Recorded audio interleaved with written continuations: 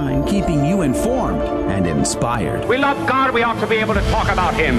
Getting you started on your day. With the latest in breaking news and information. From the Vatican to the White House and everything in between. It's serious, it's fun, it's your Catholic Drive Time. Now here's your host, Joe McClain. Praise be to Jesus Christ. Welcome back to Catholic Drive Time, keeping you informed and inspired. I'm your host, Joe McClain. So good to be on with you on this Wednesday, December the 14th, 2022, on the memorial of St. John of the Cross, priest and doctor of the Church. Pray for us. Praise be to God. Here's a question. Is France lost? I mean, put a fork in them, they're done? I don't know. We're going to have a conversation today with Chris Tomlinson from Breitbart. He's got a few articles, actually, on bad things happening in France. You know, the eldest daughter of the church. We're going to catch up on those stories. Plus, we're going to talk about the story of the Ukrainian government suppressing the Orthodox in Ukraine. We're going to get all of that with Chris Tomlinson at 35 past the hour. Do join us if you can. Another question is, are we seeking the wrong Savior this Advent? We are in anticipation, but are we looking for the wrong thing? Are we putting our hope and trust in something and someone other than our Lord and Savior Jesus Christ? We're going to share with you an article from Sarah Kane from Crisis at 15 past the hour. And then here's another question for you. If you had to choose only 7 books, right? Like, if you only 7 books to rebuild Western civilization, what would you choose? Joseph Pierce has his list. I'm going to share that with you at the top of the next hour if you can join us. Hey, Transportation Secretary Pete Buttigieg, is it Judge or Pete Buttigieg says remarkable. Buttigieg? Is it Buttigieg? Butter. I have no idea. Pete Buttigieg says remarkable number of congressional Republicans supported the Respect for Marriage Act. A remarkable number of Republicans. So one more time, who are we putting our trust into here? Hey, the DOJ official, Associate Attorney General Vanita Gupta says, yeah, of course we're targeting pro-lifers. Absolutely.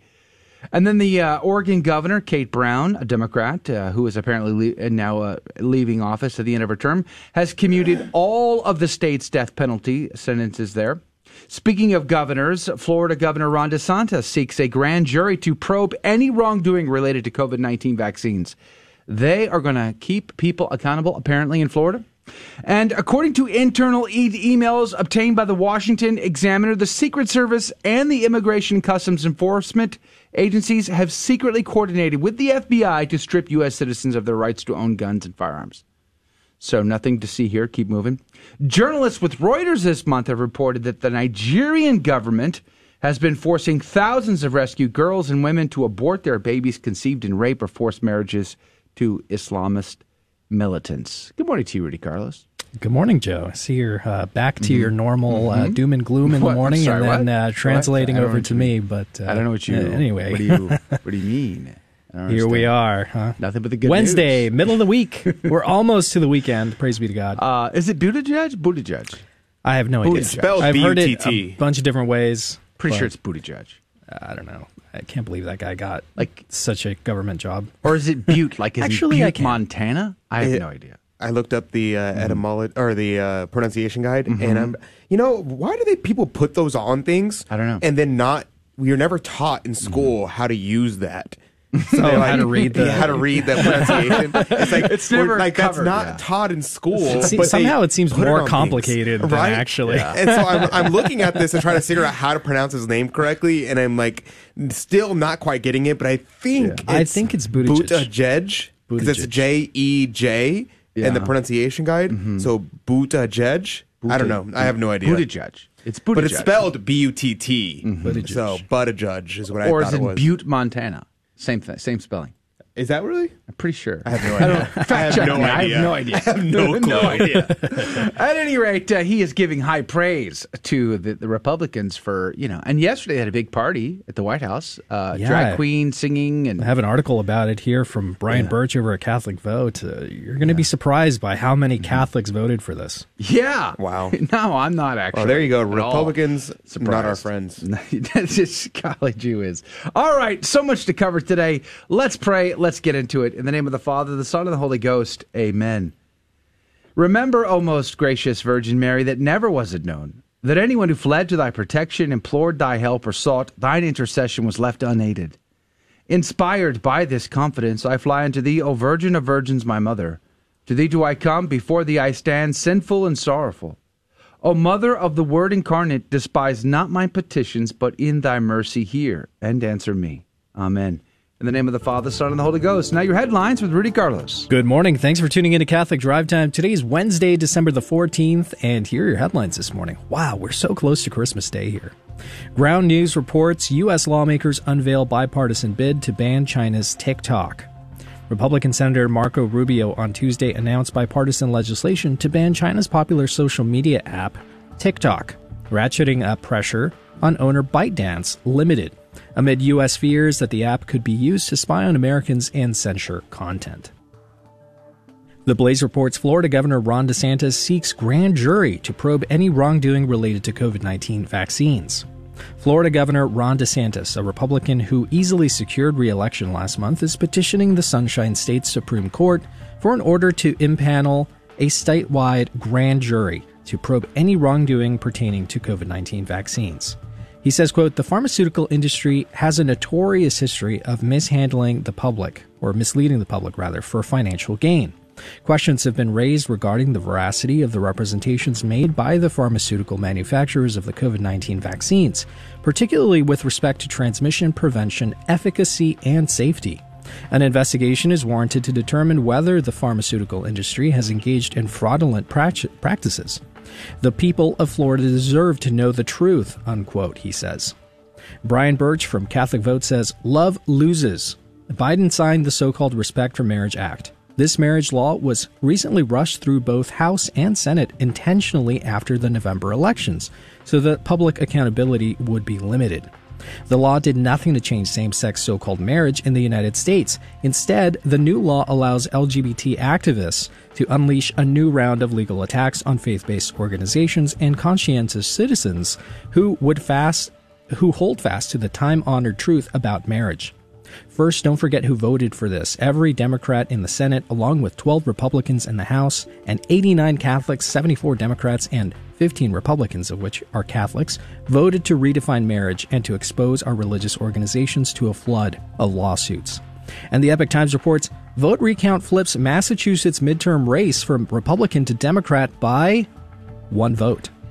Prior to the recount, Mira, a 5-term Republican, had led Kasner by 10 votes out of the 24,000-plus votes that were cast across the district, according to the original certified results from Election Day.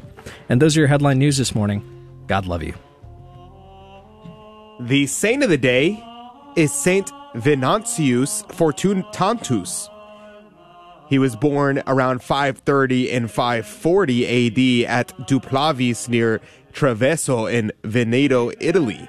He grew up during the Roman reconquest of Italy. Sometime in the 550s or 60s, he traveled to Ravenna to study.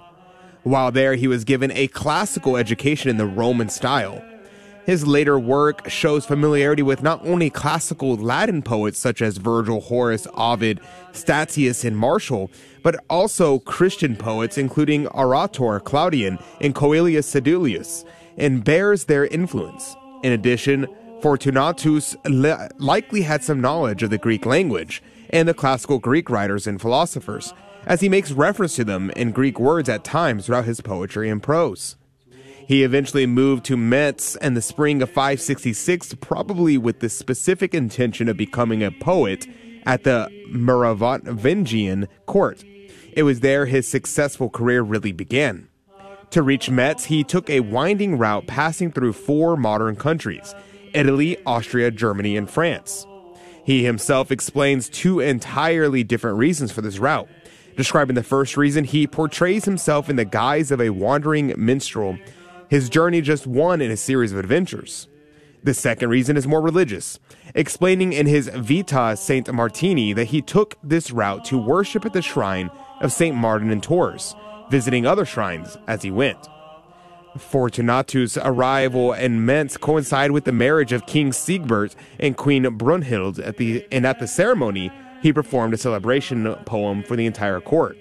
He had made great friendships in Tours and Poitiers with Gregory of Tours, who was installed as Bishop of Tours in 573, from whom Fortunatus also received patronage. In 580, he wrote a poem defending Gregory against treasonous charges placed upon him at the Chilperic court. After the death of Sigebert and that of Chilperic, Fortunatus moved to Childebert's court in Poitiers. He was Sigbert's son, and sometime around 576, he was ordained into the church. He stayed there until around the year 599 and 600, when he was appointed Bishop of Poitiers to replace Plato, Bishop of Poitiers. He died early in the 7th century, and he was regarded a saint after his death, but was never formally canonized. Saint Venantius Fortunatus, pray for us. Praise be to God in all things. The gospel today comes to us from Luke chapter 7, verses 18b through 23. At that time, John summoned 2 of his disciples and sent them to the Lord to ask, "Are you the one who is to come, or should we look for another?" When the man came to the Lord, they said, "John the Baptist has sent us to you to ask, 'Are you the one, or should we look for another?'" At that time, Jesus cured many of their diseases, sufferings, and evil spirits. He also granted sight to many who were blind. And Jesus said to them in reply, "Go, tell John what you have seen and heard. The blind regained their sight, the lame walk, lepers are cleansed, the deaf hear, the dead are raised, the poor have good news proclaimed to them, and blessed is the one who takes no offense at me." The Gospel of the Lord. Praise to you, Lord Jesus Christ. I covered this gospel actually a couple of weeks ago. I'm doing a series of reflections on the Sunday Gospels for the Advent season on the 1962 Missal, and I found some very interesting things. St. Jerome said, hence he frames his question thus, "Art thou he that is to come? Not, art thou he that has come?" And the sense is, says St. Jerome, direct me, since I am about to go down into the lower parts of the earth, whether I shall announce thee to the spirits beneath also, or whether thou, as the Son of God, may not taste death, but will send another to this sacrament, close quote, St. Jerome. What is he talking about? That John knows he's going to die, and he is the forerunner. He's the guy who's supposed to make straight the path. So, Lord, am I supposed to go into the netherworld and make straight the path there too?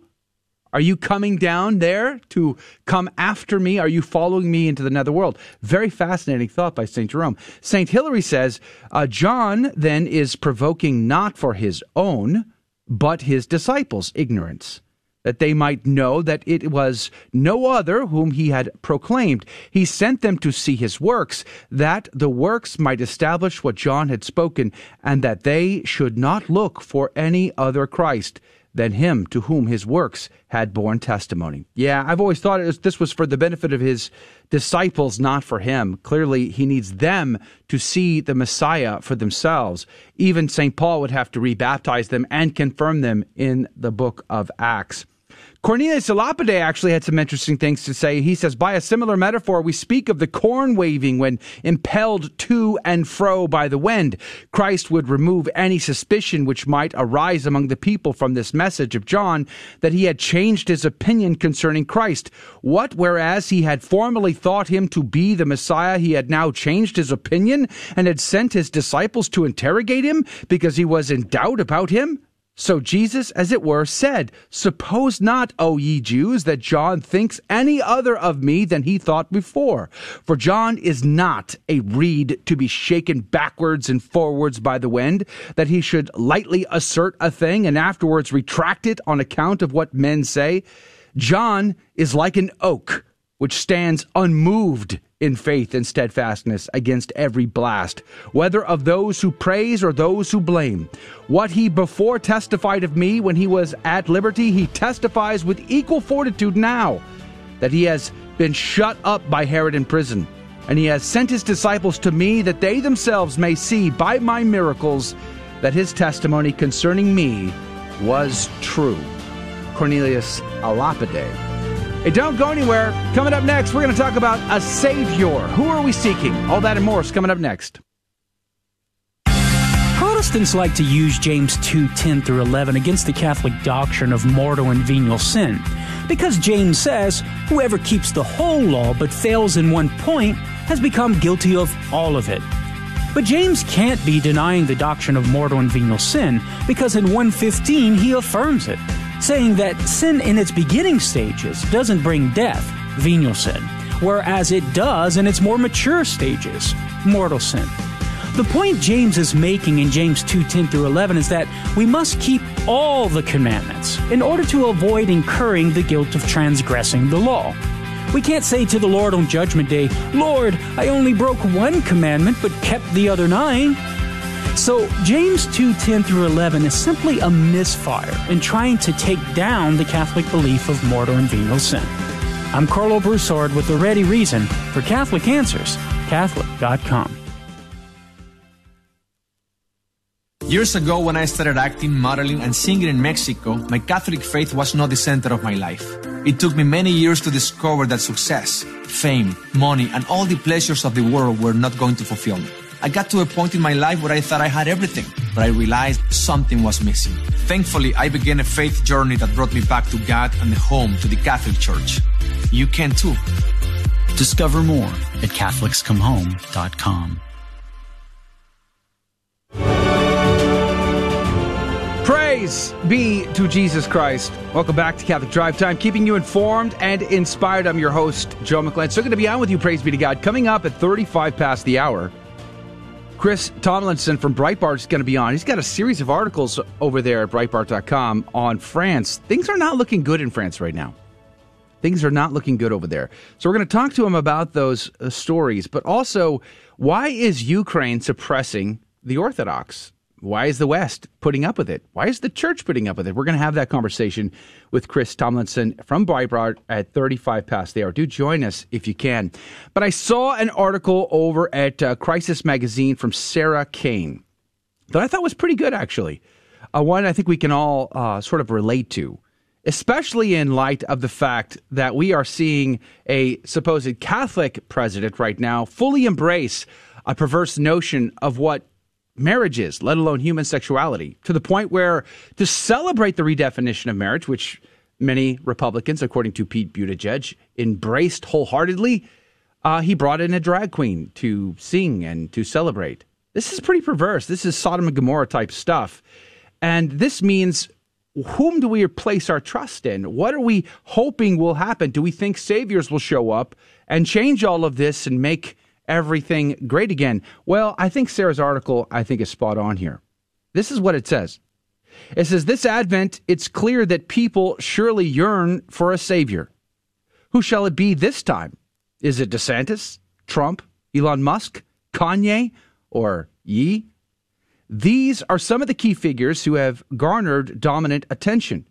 As the hunt for a savior takes off, those who have selected their hero simultaneously seek to sully the reputation of any other contenders. Their purest pick must be seen to transcend all others. Whoever is chosen will under-deliver on his promises or his over-promises, having knelt to the coercion of a political game that requires the rebranding of oneself as long-sought savior who will set right all wrongs if only he is elected. It's cyclical. For a short time, it seems clear who each group supports. And then, alas, each would-be savior reveals that he too is human, flawed, and incapable of being the hero that is sought. It's strange that so much political theater should take popular culture during a season such as this, but perhaps it is apt. The world yearns for a savior, even when society has shifted to reorient itself without Christ. For the individual and for communities, the most distinctively ingrained human need is not satisfied. The real yearnings was not bestowed or inspired by popular culture. It was within us. We have a natural desire for God. As each contender for the Republican nomination is exposed for his flaws, one can almost hear the collective moan, as if hope is once again extinguished. It's the perilous hope that with just the right candidate, we could reverse the degenerate tide that is washing throughout our institutions. The enticing promise of this inevitably dashed hope is that we could have a little power in the shaping of our world. After all, without decent candidates, even the most politically aware are left powerless. Doom scrolling through the news seems even more futile when there is no candidate who can offer an election day rescue from the doom that the fundraisers and pundits are announcing. The trouble is that the truth that we are powerless in some sense, and we are doomed to despair if we seek hope only in man, the cycle of disappointment and betrayal will be without end. Advent is undoubtedly the time when we must acknowledge our limitations without Christ, who is the only true Savior. Instead, however, there's a mad rush to find a secular answer to a spiritual problem. Only true powerlessness is exposed as twofold, proximate and remote. The proximate. First, there are the most intimate, intractable issues. Are you in control of yourself? While the initial inclination might be to affirm yes, only one of us was ever immaculately conceived. For those of us who struggle against original sin and its consequences, we might find ourselves to be at least intermittently ungovernable. We certainly cannot redeem ourselves. Our inner turmoil is mirrored in the social chaos around us. We must surrender to circumstances that are beyond our control. Illness, death, sudden accidents, and the actions of evil or simply inconsiderate people all take their toll. The remote. Then there's the greater world, elbowing its way into our already turbulent lives with messages of consumerism as the answer to our indulgence and mitigate isolation and degeneracy in place of meaning. Can we shield anyone from the din of depravity? It would be shocking to stumble across a Plan B advertisement while checking the weather forecast, and there are a few limits on what we might be exposed to if we were to navigate a modern mall to seek out a Christmas gift, which is why I never go to them anymore. Thus, we're all terribly without control. We have a natural desire to fix it, or failing that, at least to slow it all down so that it is more manageable. The frantic pace of the world that we live in can cause us to feel as if we must forever pivot between catastrophes. Modern Christmas preparations only add to the pressure and the sense of haste. But it's now that we should be slowing down. It's now that we should be slowing down, or outright stopping to consider what we ought to be changing about ourselves in preparation for Christ. That's really the only control that we have anyway. It is the freedom to choose to reform ourselves, that we may be made worthy of Him. Everything else is in question. As we look out at a world of confused genders, sex-laden, family-friendly, air quotes, events, and a political circus sure to worsen our present circumstances, there's no surprise that people feel the need for order and calm. That desire for stillness will be unfulfilled if we seek it in media, entertainment, or politics. We've lost our sense of season, our sense of time. It feels like there is no time, but as the demonstrated secular response to the season of Savior seeking is one of repeated extinguished hope, it ought to be clear how much a real Savior is what we need and whom we ought to be preparing for. If not that the secular world does not recognize the meaning of a season of Advent, it does, but the secular world refuses the true Savior. So, for lost souls, the anticipation that Advent represents tragically never ends, and their thirst is never satisfied. It need not be so for us. Sarah Kane over at the Crisis magazine. I find this very on point here. Too many of us, Catholics, too many of us are seeking a Savior in somebody other than our Lord. We may not actually say that out loud. We may not even realize that's what we're doing, but we really hope and pray, and we hold out hope that we can just simply vote better things to come. Now, do we have to vote? Of course, absolutely. We have a duty, we have a moral obligation, according to the church, to exercise our civic duty and to vote. And we ought to. We need to. There's no question in my mind. But I'm not going to hold my breath that simply because we exercise that duty, that things are going to get better. There's only one thing that can make life better. That's our Lord and Savior, Jesus Christ. His church, the sacraments, the teaching, the patrimony, to include, and I think most importantly, the fact that he gives us his mother while he dies on a cross for us, to include all the saints, our brothers and sisters in Christ who have gone before us, the great cloud of witnesses before us. This is the solution to the darkness in the world, not some secular solution. These things aren't going to change. And what's also fascinating is when you look at the commentaries for the Gospels that are placed before us by Holy Mother Church this Advent season, we are in anticipation of the coming of the Christ child, but we are also in anticipation of the coming judgment by the King of Kings and the Lord of Lords, who comes radiant, resplendent, and with a sword, a two-edged sword, piercing from his mouth, to cut between the bone and the marrow, to judge the world. It's both and. And the commentaries make that very clear. In fact, this was one of the interesting things. This embassy that gets sent to John, because John is baptizing, and the official authority of the people, the assembly, the ecclesia, send this embassy to say, hey, who are you? And what does John say? I am not the Christ. Okay. Are you the prophet? I am not the prophet. Okay. Are you Elias? I am not. Well, then what in the world are you doing out here baptizing and preaching? Because these are the things that are supposed to be done by Elias, by the prophet, by the Christ. And you're doing them and you say you're not him. So what are you doing? And John responds, because they have authority. They have authority, as our Lord would say in Matthew 23. They have authority, so you got to obey them. But don't do what they do, because they will lead you to hell by their example. Because these Jews were looking for an Advent, but not the birth one, not the Christmas version. They didn't realize, apparently, that there was going to be two. First came the Advent in Christmas time, and then comes the Advent, the coming of the Lord in judgment. They wanted their enemies vanquished by the judge, but they would not receive the Lord, the baby in the manger, the baby in the womb. They would not receive that one first. And this Advent, we have an opportunity, you and I, to sit back, to look at the world and realize that, yes, we must live here. We must participate in this world. We have to be a part of society and communities. There's no question, but I'm not a citizen of this place. Are you?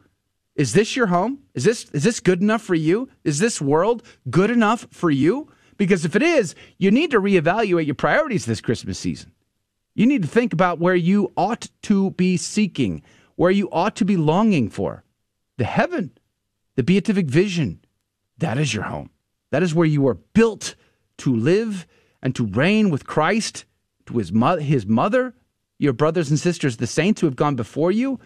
That is your purpose. That is your mission. That is your longing. And if it is not, if you really hold on to this world, as though this world is good enough and this world will solve all of our problems, you may already be lost. I don't know. We must pray. I may already be lost, because how much do I hang on to this world with all my might, hoping and praying that things are just going to work out, that tomorrow's going to be a beautiful day, the sunshine, blue skies, that my kids are going to grow up and have great jobs, have advanced degrees, and have fancy friends. If they don't become saints, will I have accomplished my mission? I don't know. We place too much trust in the world, the flesh, and the devil, and the people on this world that we think are smart, capable, are fun, engaging, entertaining, talented. Not that they're bad things, but that we give it too much credibility. Only the Lord and his church can save the world.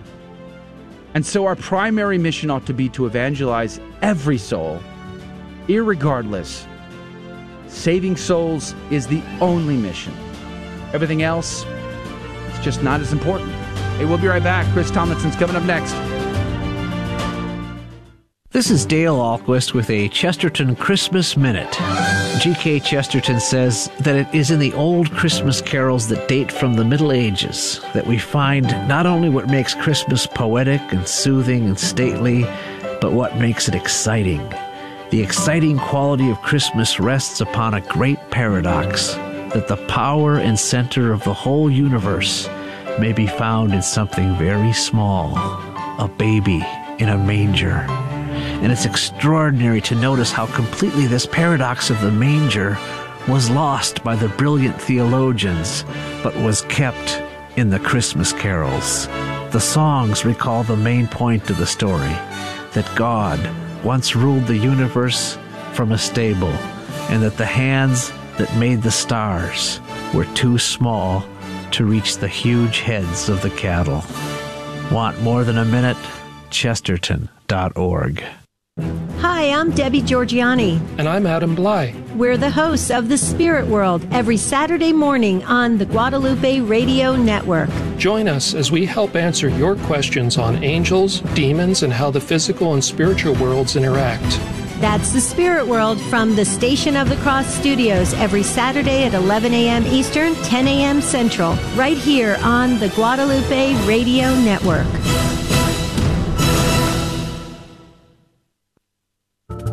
Welcome back to Catholic Drive Time, keeping you informed and inspired. And now, more headlines. Catholic News Agency reports young martyr known as the Maria Goretti of Brazil has been beatified. Isabel Cristina Campos was 20 years old when she was brutally murdered in 1982 by a man who unsuccessfully tried to rape her. As also happened with Saint Maria Goretti, the Italian girl who died defending her virtue and who before dying forgave her murderer. The cardinal, who was there at the solemn ceremony, then highlighted that since she was a child, Isabel learned the values of the gospel, and they took root in her heart. The cardinal stressed that the example of the new blessed would help us renew our commitment to martyrdom in fidelity to the gospel, conformed to Christ. He continues saying, quote, "May your example give us the courage to accept the crosses, the suffering, the anguish, and the sorrows of our daily lives. If we are with Jesus, the martyr par excellence, the martyr of martyrs, we have nothing to fear," he emphasized. The Catholic Vote Loop reports largest ever illegal migrant group arrives. A massive Border Patrol facility in El Paso erected to ensure immigrants were not detained outside has blown past its four-figure capacity, leaving hundreds of people to face near-freezing temperatures outdoors. The news comes after a surge of more than 10,000 non-citizens illegally entered the United States from the Mexican city of Ciudad Juarez in a matter of just a few days, the largest group of illegal migrants ever to arrive in the United States. And those were your headline news this morning. God love you. Praise be to God in all things. Thank you, Rudy, for keeping us up to date. Real quick, before I jump into our conversation, we're giving out a copy, thanks to Sophia Institute Press, of the Holy Mass on Earth as it is in Heaven. This is the Lego book. It is beautifully illustrated, wonderful book from our friend Kevin and Mary O'Neill. And we interviewed him twice on this. We're going to give it out on Friday. Make sure you are in our email list so that you get the details of how you can win your free copy this Christmas. The Holy Mass on Earth as it is in Heaven. Go to grnonline.com/CDT for the details on signing up for the Insider email list. That's grnonline.com/CDT. Joining us now via Zoom chat is Chris Tomlinson, a journalist with Breitbart. And good morning to you, sir. We're grateful for your time. Good morning. Thanks for having me. Yeah, praise be to God. You have a series of articles. I want to start with France. On France. There seems to be a lot of problems in France these days, and it's not new. It's been around for a long time. But the first one I saw was on religious teachers. Over half of them are self-censoring. This seems like they're doing so out of pure fear. What's going on? Yeah, so this was a survey of teachers in France regarding talking about secular issues. So France has they have laws about secularism, particularly in the public workforce and in schools and things like that. And a lot of teachers are now afraid to speak about some of these issues. So, for example, freedom of speech, freedom of expression, these kind of things. Mostly because of the murder of Samuel Paty in October of 2020.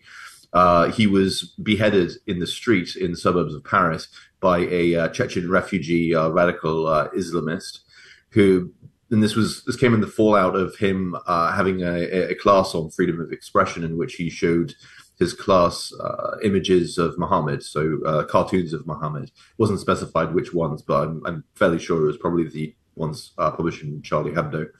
But after that, a lot of teachers now are very sort of wary of speaking on these topics. And so now a lot of them, about half, are saying that they self-censor themselves just because they want to avoid any sort of religious protest or any sort of backlash that might come either from the students who might be religious or from their parents.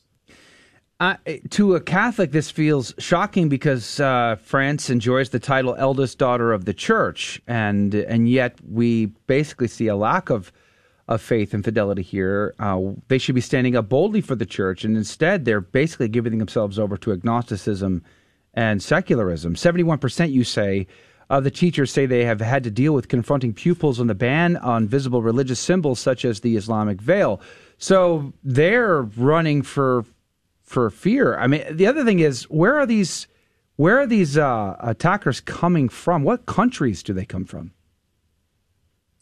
Well, a lot of them, the children especially are born in France. Their parents might be born in France as well. These children might be third generation.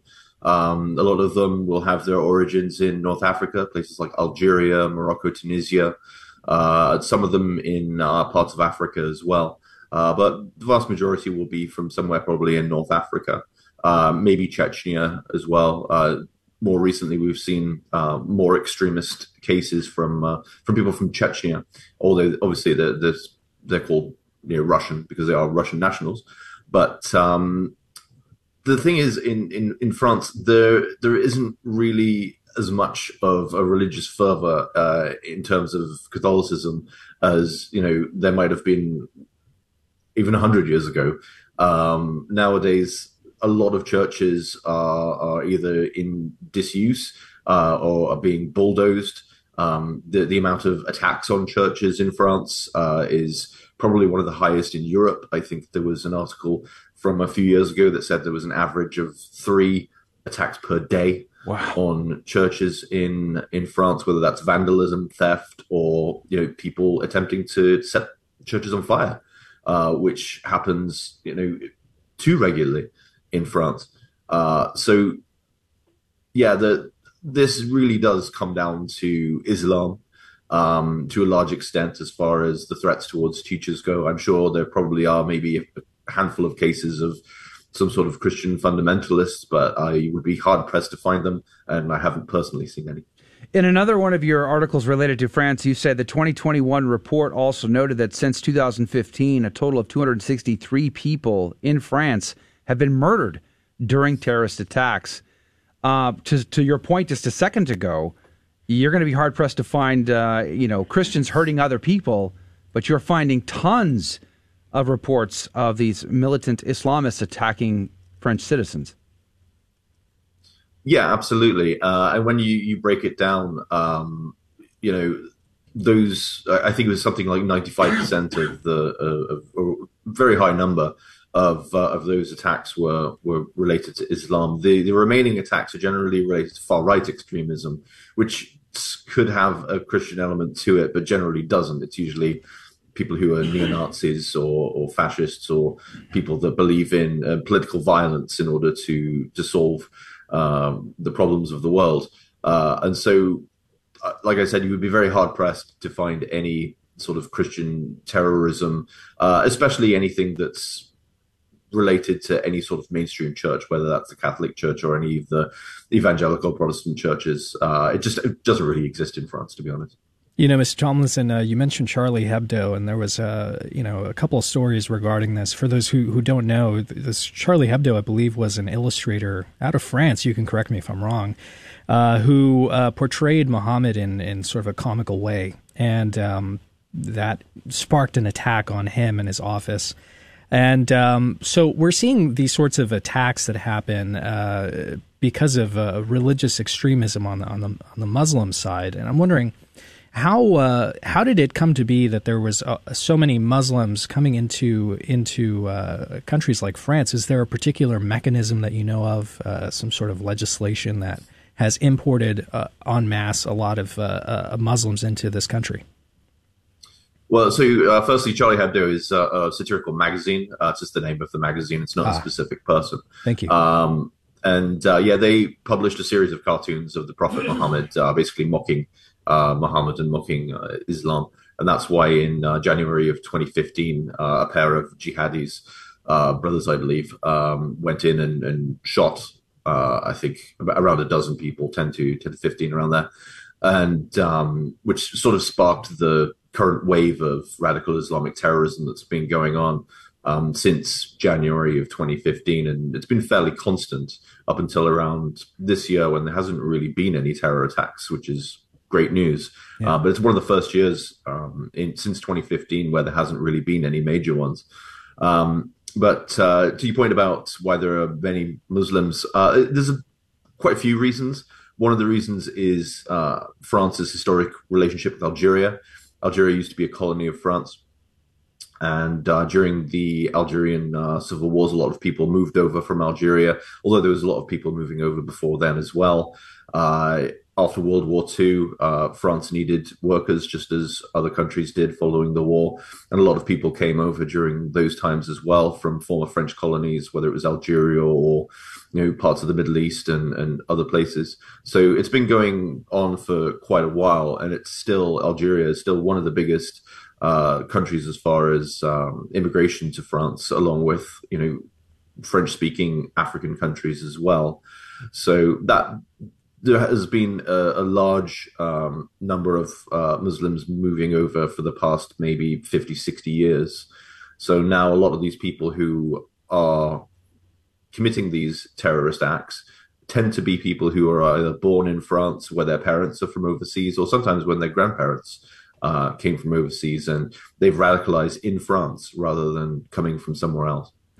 Oh, we're just about up to a network break here, but you reported on seven people, radicalized people, have been arrested. Apparently they were looking to carry out another marketplace attack. Yeah, that was in Strasbourg. So there was a couple of years ago, there was an attack on the Christmas market. And in this particular case, the police weren't sure if that was the target, but it was. They were plotting were arrested about a week before the market opened. So that was seen as probably the main target for it. Hold that thought. Sorry, Chris. We're right at a network break. We're going to take about a minute and a half here. We're going to come right back with Chris Tomlinson from Breitbart. We're going to finish up on this point and talk about the crime there, too. France is in a bad way, but also Ukraine. All that's coming up next.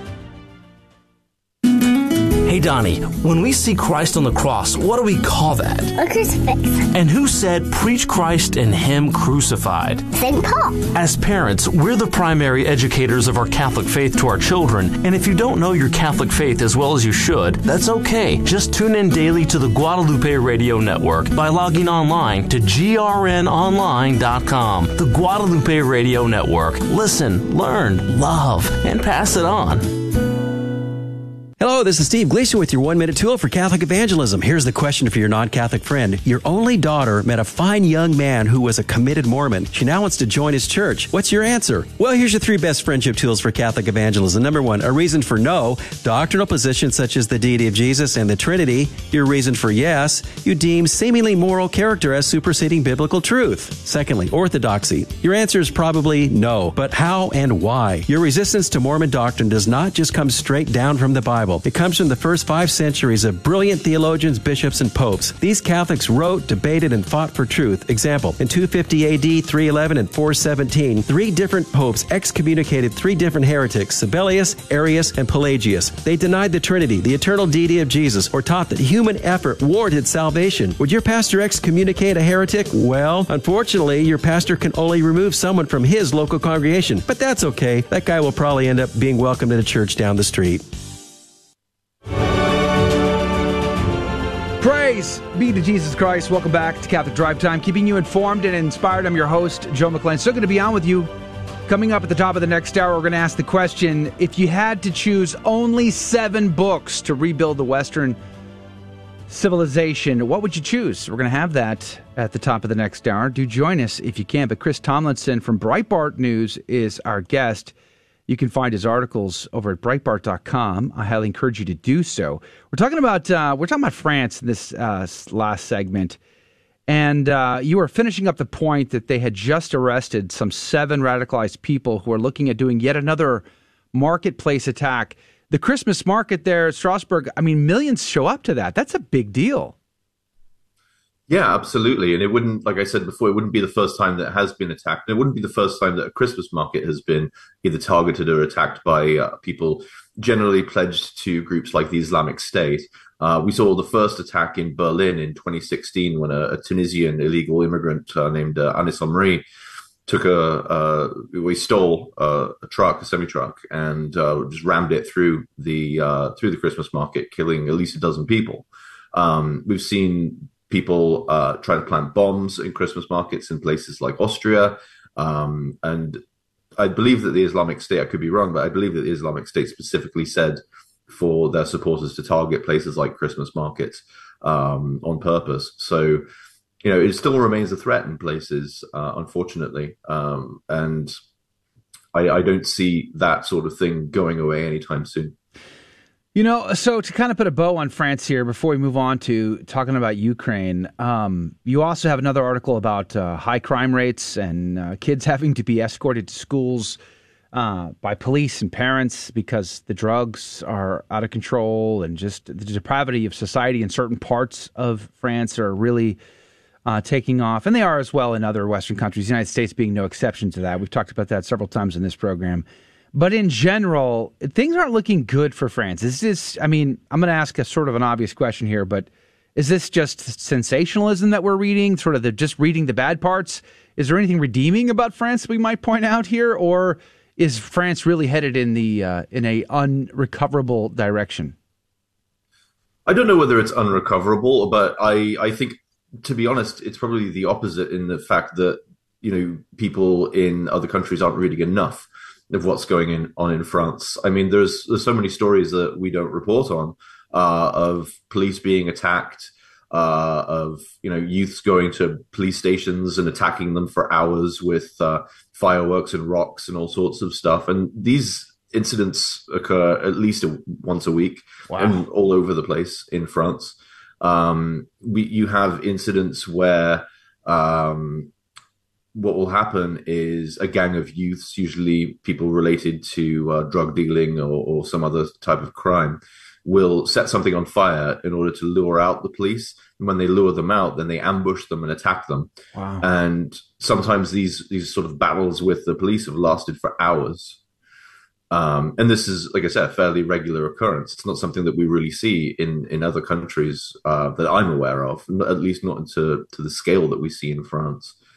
So I think things are getting pretty bad. And I think today we're going to see probably more riots, because anybody who follows the World Cup will know that France is playing Morocco today. And if they've been following the news, they'll know that Moroccan fans have been rioting in various countries, including France, Italy, and the UK and elsewhere, pretty much every time that their team has a game, whether they win or lose. If they win, they'll riot. If they lose, they'll probably riot even more. So we're fully expecting tonight that there's going to be violence on the streets of places like Paris, Lyon, and other parts of France, just because of the World Cup. And it's just an indication of how unstable France is. If something as little as a football match or a soccer match for you Americans can lead to this sort of rioting. I mean, you have really a society that seems to be on edge. Mm-hmm. Is France's government prepared for this? Are they ready to deal with this level of rioting? To some extent, yes. I mean, they probably saw worse rioting and more coordinated rioting during the Yellow Vest protests that happened a couple of years ago. So they're definitely prepared in terms of having probably the best riot police in the world, because one hobby of French people is to protest and demonstrate and riot. So that tends to be something that they're very familiar with. So depending on what the scale of it is, it's just going to be assessing the damages to local shops and looting and that sort of thing. So what do you think the chances of Morocco winning tonight are? Well, I would like, a part of me would like to see them win because France beat England. So I'd like that, but at the same time, I think France is a better team. So. Yeah, it's hard to admit, isn't it, publicly? But nonetheless, you did so in great humility. Congratulations. All right, we'll pray hopefully that they don't destroy the place. That would be amazing.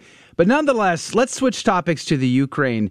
This was a story that did get some press, but surprisingly, everybody seemed to be okay with Zelensky in the Ukraine suppressing the Russian Orthodox Church there. What's the story? Yeah, so earlier this month, Zelensky said that he was going to be banning the activities of any Orthodox churches that were affiliated with Russia, which means essentially the Ukrainian Orthodox Church, which still is in communion with the Moscow Patriarchate, with Patriarch Kirill in Moscow. And so the allegations were that parts of the Orthodox Church in Ukraine were either spying for or trying to sabotage Ukrainian armed forces, or that they were spouting sort of pro-Russian propaganda in their sermons and homilies and things. I've seen evidence of maybe a handful of priests who have been accused of these things, but you have to put it in a bit of perspective that the Orthodox Church there has about 12,000 clergy members, about 6,000 monks, and about 2,000 or 3,000 nuns. Wow. So these are a small minority of people in what is, in terms of the clergy, a very large church. But it isn't really that large when it comes to the people who actually go to those churches, because since the invasion, a lot of people have turned to the independent Orthodox Church. And so they've been going there regularly, even though their clergy, I believe they only have about 6,000 to 7,000 priests. So when we're talking about this, really we're talking about the effect that it's going to have on the clergy who are being banned. And we don't really know what the extent of this is going to be, whether that's just going to be that, they're not going to be allowed to have perform the divine liturgy in their churches, whether they're going to be arrested for doing it, whether they're going to be mass arrests of priests and bishops who might be accused of being too pro-Russian, because we've already seen this sort of behavior from Mr. Zelensky before. He's already banned opposition political parties who he declared were too pro-Russian. So this really is just another aspect of that. But it's very concerning because, like I said, even though there might be a handful of people within the Orthodox Church who may have been spouting sort of pro-Russia propaganda or whatever, this is going to affect at least 12,000 priests and 12,000 clergy members, I should say. So it is very, very concerning for all those people who may have been completely politically neutral but still believed religiously that they should be in communion with Moscow. The numbers that you mentioned for the Russian Orthodox, were those the ones just in Ukraine? That's huge. Yeah, so this was the official Church of Ukraine for, up until a couple of years ago. Wow. When they split with, or a part of them split with Moscow and went with the Patriarchate of Constantinople. But not all of the clergy did. Like I said, a very large section of the population, the lay population, went along with the split and went to the independent Orthodox Church, and only maybe 3 or 4% of Ukrainians now lay Ukrainians identify with the Russian linked church. But so there is a popularity for what Zelensky is doing, I'm sure, among a large portion of the Ukrainian population. And I've had people argue with me about it in terms of saying that these people are collaborators and whatnot, but I just haven't seen the evidence for widespread collaboration between Russia and between the individual clergy or the monks or the nuns or anybody. Usually the argument is that Patriarch Kirill in Moscow told soldiers that they would be released of all of their sins if they died fighting in the war, or if they just died in the war in general. It's something that harkens back to what popes and bishops were saying during the Crusades, but it also actually harkens back to what the Anglican Church was saying during World War One, who also declared that World War One against Germany was a holy war as well. So we're sort of seeing that sort of rhetoric, and obviously that's not helpful. But they use that as the excuse to say that, well, if they're following Kirill is the one who's telling people to become martyrs in the war, and it's a war for survival and whatnot. And so that's generally the justification that Zelensky and his supporters are giving for placing a ban on churches affiliated with Russia. Have you seen anything come out of the Vatican on this at all? No, surprisingly not. But from what I've seen of Pope Francis, he's sort of seems to have soured in his attempts to have dialogue with Patriarch Kirill. So I'm not so sure that the Vatican is really, it's sort of a pressing issue for them at the moment, because I think the relations between Moscow and the Vatican aren't the best at the moment anyway. Yeah, didn't seem to go very far. But nonetheless, it seems interesting that we're seeing an acceptance of religious suppression at the least, might even turn out to be religious persecution at the best, seems to be Western endorsed. Last thoughts, Chris Tomlinson. Yeah, I think it's really sad because, I mean, as an English Catholic, it just makes me think of what happened during the Reformation and what that led to when priests were banned from saying the Mass in England. It was made illegal, and what happened to them is, they were martyred and they were killed for doing it. And praying for the people in Ukraine and praying for those priests who haven't done anything wrong, that they'll be fine and nothing will happen to them. Wow, Chris Tomlinson, Breitbart, thank you for your time today. We appreciate your insight. Check out Chris's articles. Go to Breitbart.com. and you can find a list of all of his articles. Just search for Chris Tomlinson there. Chris, God bless you. God love you. Have a great day, sir. Thank you. All right, that's going to do it for hour number one. If you can join us in the second hour, I'd like to ask the question, if you could only choose 7 books to save the world, what would they be? That and more, plus the game show and prizes coming up next. Otherwise, see you back here tomorrow morning.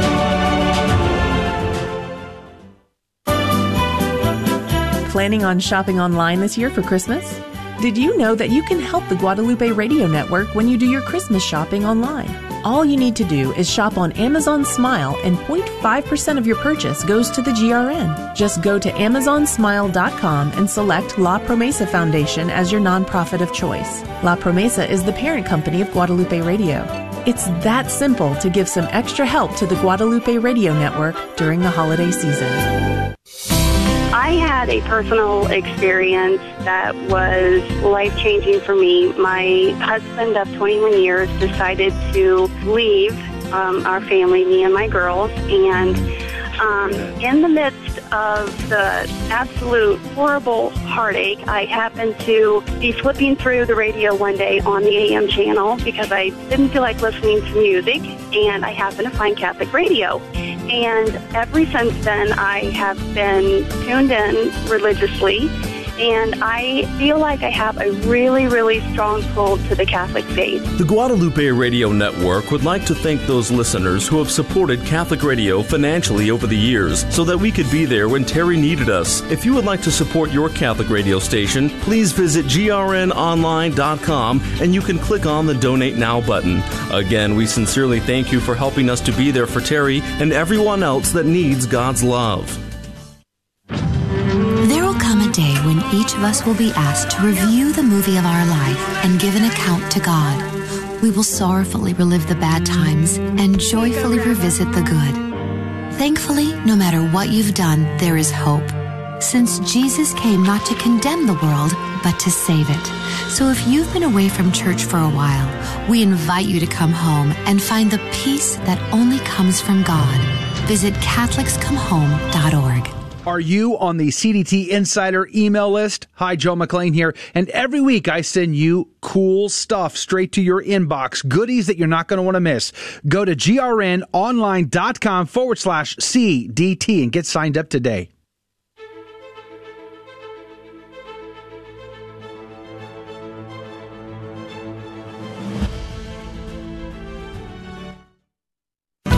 This is the station that the Lord has made. KSHJ, 1430 AM, Houston, Texas. So listen on air and online at grnonline.com. Rejoice and be glad in it. I had one job, France. Eldest daughter of the church. I mean, you had at least one good Catholic king. What happened? Man, kind of depressing. But Chris Tomlinson over at Breitbart was a great interview last hour. If you missed that conversation, you want to get the details. He did put out 3 articles on some of the bad stuff happening in France today. Plus, we talked about Ukraine and the suppression of the Orthodox Church. Catch the podcast version of Catholic Drive Time, which you can do on our website, grnonline.com/CDT. You can find the podcast there. You can listen to it. It'll be available like within an hour of the end of the show. The podcast goes live on our website, grnonline.com/CDT. But all of the coolest people, peer pressure, always leave us 5-star reviews on the iTunes store. I mean, it's true. I'm not making it up. Go look for yourself. They are clearly the coolest people. And if you'd like to help us reach a new audience, reach and expand to new people, then the best way to do that is to leave us a 5-star review on the iTunes podcast. Just go there, search for Catholic Drive Time. You can leave us 5 stars. You can still listen. You're like, but there's so many things I don't like. Well, then tell us that, and leave a comment with your 5 stars. You could send us an essay if you wanted. You could.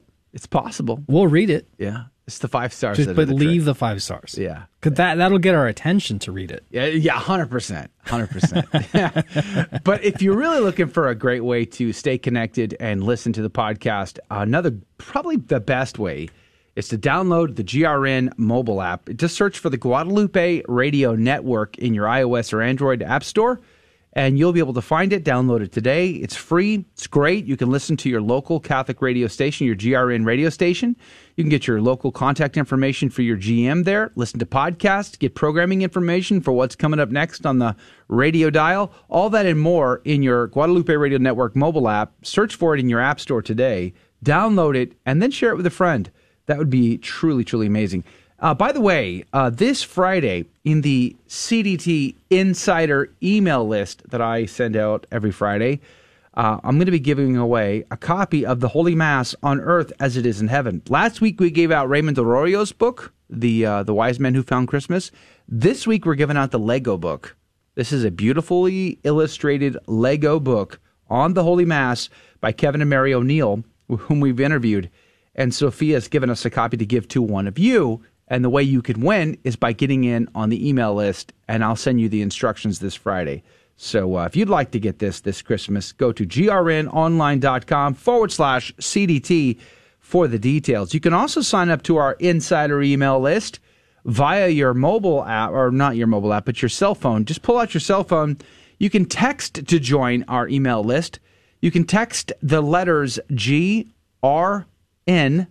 to the number 42828. That's text GRN to the number 42828. That'll also get you in the email list right away. And we also send you a talk by Father Bill Casey of the Fathers of Mercy on the State of the Union of the Church. Great talk, by the way, powerful talk. That'll hit your email inbox right away, just to say thank you for signing up and allowing me to harass you at least once a week in your email inbox. I am truly grateful, but praise be to God. So I saw an article this morning over at the Imaginative Conservative. Share my desktop there, Adrian. It says The 7 Pillars of Western Civilization by Joseph Pearce. And it begs the question, if you could only choose 7 books to save the world, okay, think, what's your favorite dystopian movie? The Gospel of Eli? Gospel of, is it Eli? Blade Gospel Runner. Of Eli? Blade Runner. Chappie. Chappie, yeah. I saw that recently, actually. Was it not Chappie? What was the Tom Hanks robot film? Was that Chappie? iRobot? Maybe it's iRobot. I don't remember. Tom Hanks robot. It just came out Let like me see. it was like an Apple Plus film. Came out not long ago. But anyway, your favorite. You think about your favorite dystopian film. Finch? Like The Road. How about The Road? The Road, which I don't recommend at all. It's horrible. And I want to emphasize that with that. Are you French now? Very bad. It just so dark. I just hated that film. But nonetheless, is that your Father Mitch Pacwa impression? All of these dystopian films have the same thing. You got to have it's like one little ember at the very end of the film to rebuild all of humanity. So put yourself in that scenario. Okay. And you can only choose 7 books. And for this reason, I picked the Harry Potter series. I all of a sudden believe in canceling and censorship. You know what? The Road isn't so bad. No, The Road, the book, is really good. No, it's not. It is. It is dark. It's a and classic depressing father-son tale of cannibalism. And yeah, it's pretty badness. bad. It's kind of funny. After Joe was railing against The Road the other day, someone had recommended it to me immediately afterwards, and I was like, interesting. I recommend you read it. It's a short read. Okay, so it is a little bleak. All right, so what would you choose? If you could choose 7 books, what would be on your list? Well, I picked the 4 Gospels, so that's 4. Okay. What else? Got 3 choices here. Only the 4 Gospels. You would get rid of the entire rest of the Bible. What are you, Protestant? I mean, you're just cutting stuff out. Bye. You're only going to keep it's the easier Gospels. to carry, man. You keep it in the little tiny instead of 3x5 book. So why not upgrade and just go with the Bible as one choice? Now you've got 6 more to go with. Wow, that's cheating. No, it's not. It's a lot of books in one book. If we can count collection of books, can I just choose the Encyclopedia Britannica? Yeah, that's one. Now I think we are cheating. I think we actually are cheating. Oh, okay. Because when's the last time you had the Gospel as a standalone book? What if I got the Great Book bookshelf, series? And it's like the So that's your 50 choice? volume set of the Great Books. Well, that's one book, right? You can only choose 7 of those great books. Okay. What are you on the hook for there, Adrian? Well, I would choose the Bible, obviously. Okay. The Summa Theologiae, unless that's cheating. I probably would get a Roman Missal. Maybe, I'd probably get a Roman Missal. And then, let's see, that's what, 3? This Mystical City of God by Venerable Mary of Agreda, which that's excellent. Which, I mean, honestly, that could replace the Bible. I'm just kidding. It's a joke. Ouch. And let's see, probably the Fundamentals of Catholic Dogma by Ludovic Ott. Wow. That or the Catechism of the Council of Trent, one or the other. But only one of those, not both. Yeah, you got to choose. Let's see. You got to make choices. And I guess some fiction. It would be good to have some fiction. Would it? The Divine Comedy. Okay. Unless I can only choose one of the Divine Comedy. I don't know. Does that count as one as well? It gets sketchy. Author's intent. You've got to get to the author's intent to understand the rules of this game. And I already saw your list, but I know I already saw your list, but the Iliad and the Odyssey are great options. Those would be probably that would be a 7. They'll probably round it out. Yeah. You didn't mention Tolkien. You didn't mention G.K. Chesterton. That's too easy. That's like on the nose, you know? You didn't mention Shakespeare. You didn't mention who else? Well, if you're going to choose Shakespeare, what would you choose?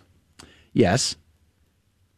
Next question. Yeah, good. You can't choose all of Shakespeare.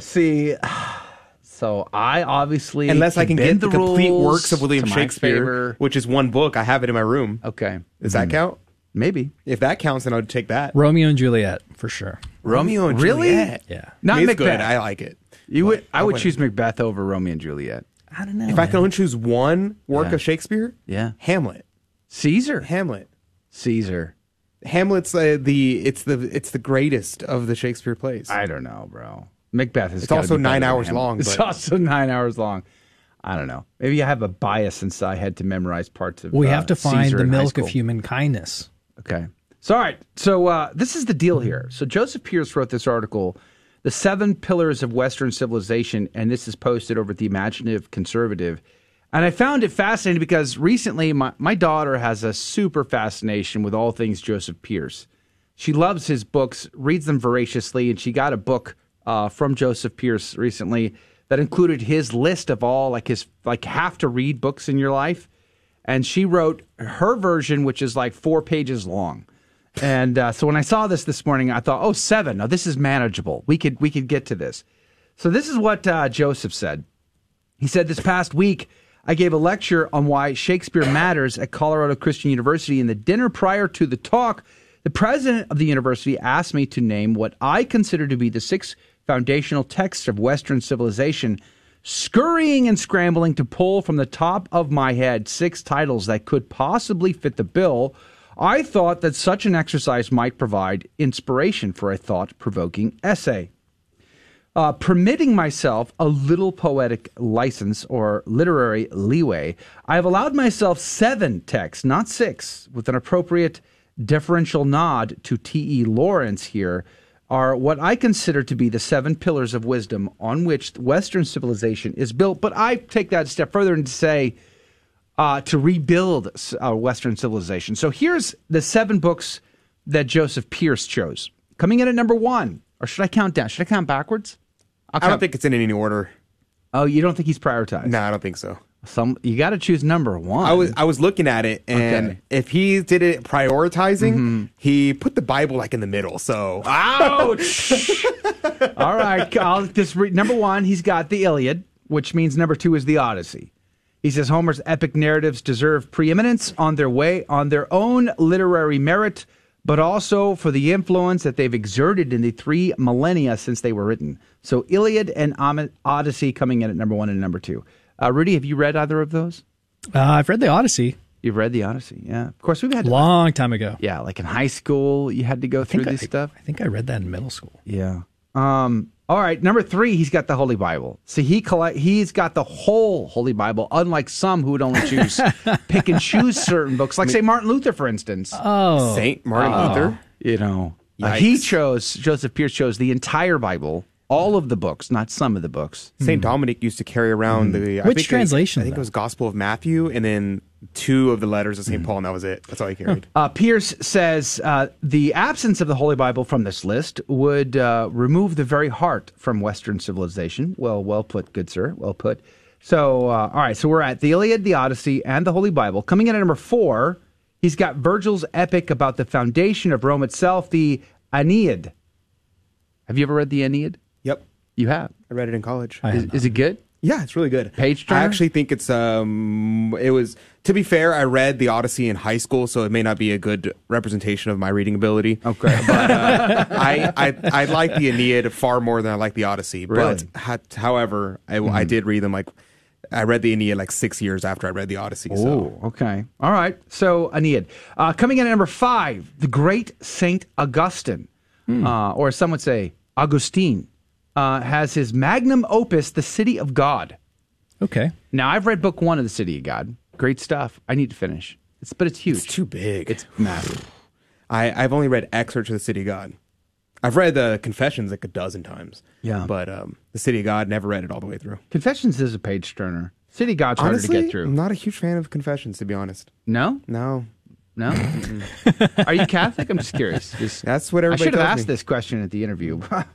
Anyway, all right, so City of God is number 5. Number 6, he says the penultimate pillar is that the other edifice of Christian theology and philosophy, The Summa Theologica by Thomas Aquinas. Of course. It's also a collection, so he's also cheating here. If there was not the Summa on the list as a option, like you are not allowed to choose a Summa, what would replace it? Cornelius Lapidus's commentary on the Bible. Interesting choice. All of it? All of it.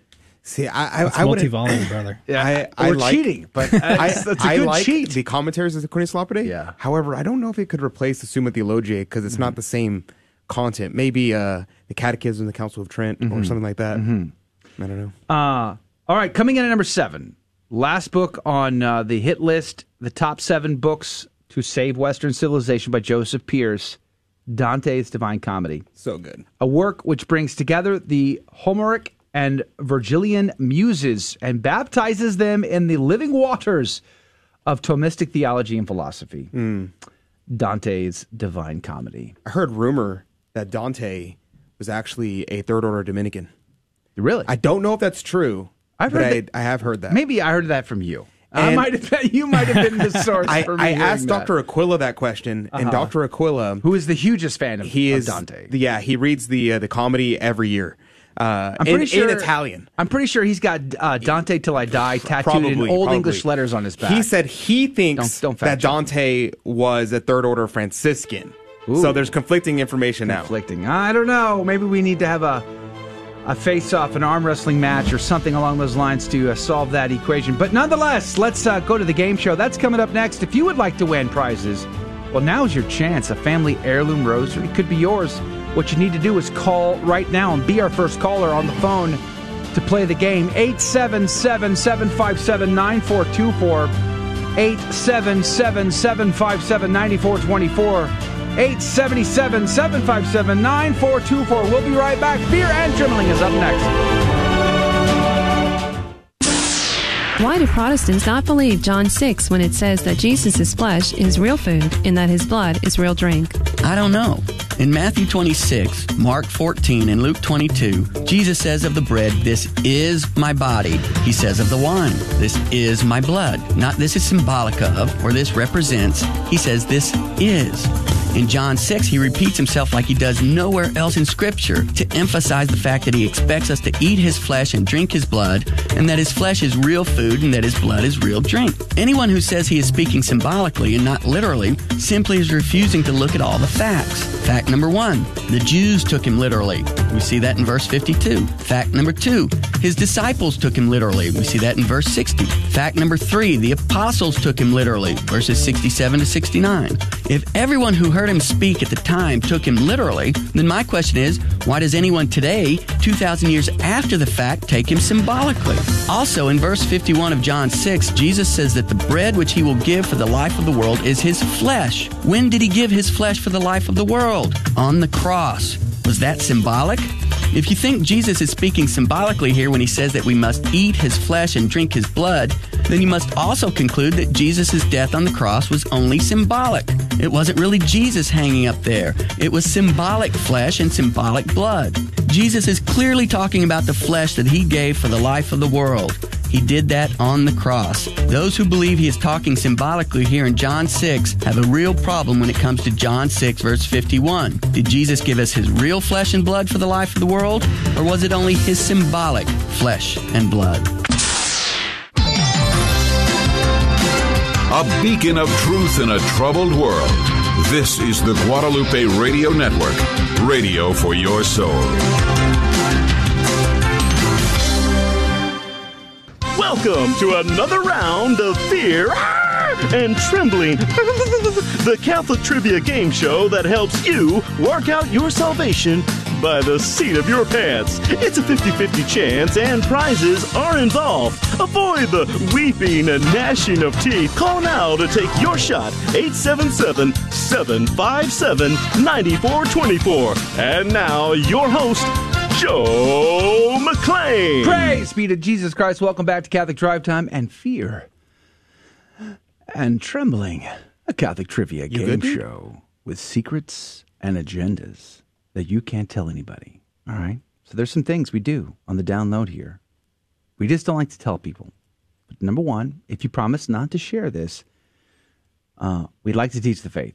So we look for teachable moments in the questions where you might learn something you didn't know before. I mean, and today there's one thing.